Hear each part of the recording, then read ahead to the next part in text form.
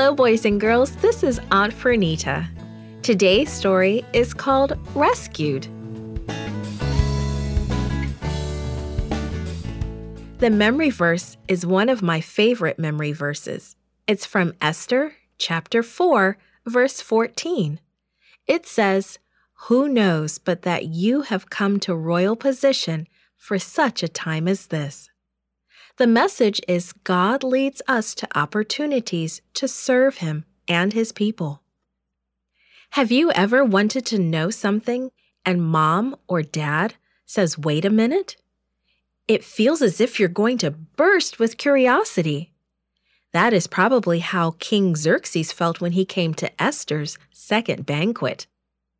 King Xerxes and Haman were enjoying Esther's second banquet, but the king was curious. He wanted to know what Esther wanted and why was she taking so long to tell him. "Queen Esther," he said, "what is it that you want? You may have up to half of my kingdom." "My king, if you truly care for me, please let me live, and let my people live too," she pleaded. "I have been told that we are all to be killed. If we were to be sold as slaves, I would say nothing, but we are to be destroyed." "What? Who has done this? Where is he?" the king shouted angrily. "It is Haman, that man," said Esther, pointing at Haman. Haman stopped eating. He was frightened. He hadn't expected Esther to know. He could tell the king was very angry. The king slammed down his glass and stormed from the room. Haman knew the king would kill him, so he threw himself on Queen Esther to beg for mercy. Just then, the king walked back into the room.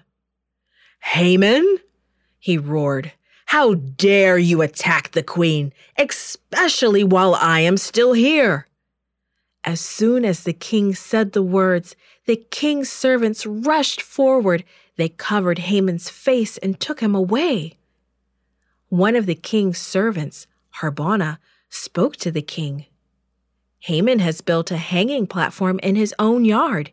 He built it for Mordecai, the man who warned you about the plan to kill you." "Hang Haman on it," the king ordered. King Xerxes gave Queen Esther everything Haman owned. Esther told the king that Mordecai was her cousin. She explained how Mordecai had raised her. The king sent for Mordecai. He gave Mordecai the ring that he had taken back from Haman. That ring was a symbol of the power the king gave to Mordecai. Mordecai was now the king's assistant. Esther wasn't finished with her work yet. She went back into the king's throne room and knelt before him. The king held out his scepter to her again. Esther stood. She begged him to stop Haman's plan. "Please, my king, help us. Please do something to cancel Haman's orders," she cried. "I can't cancel that law because it was sealed with my signet ring," he said. "But I can do something. Have Mordecai tell my secretaries what to write. After they are done, he can seal the orders with the ring I gave him." Mordecai told the secretaries what to write. The Jews could fight back against anyone who tried to kill them.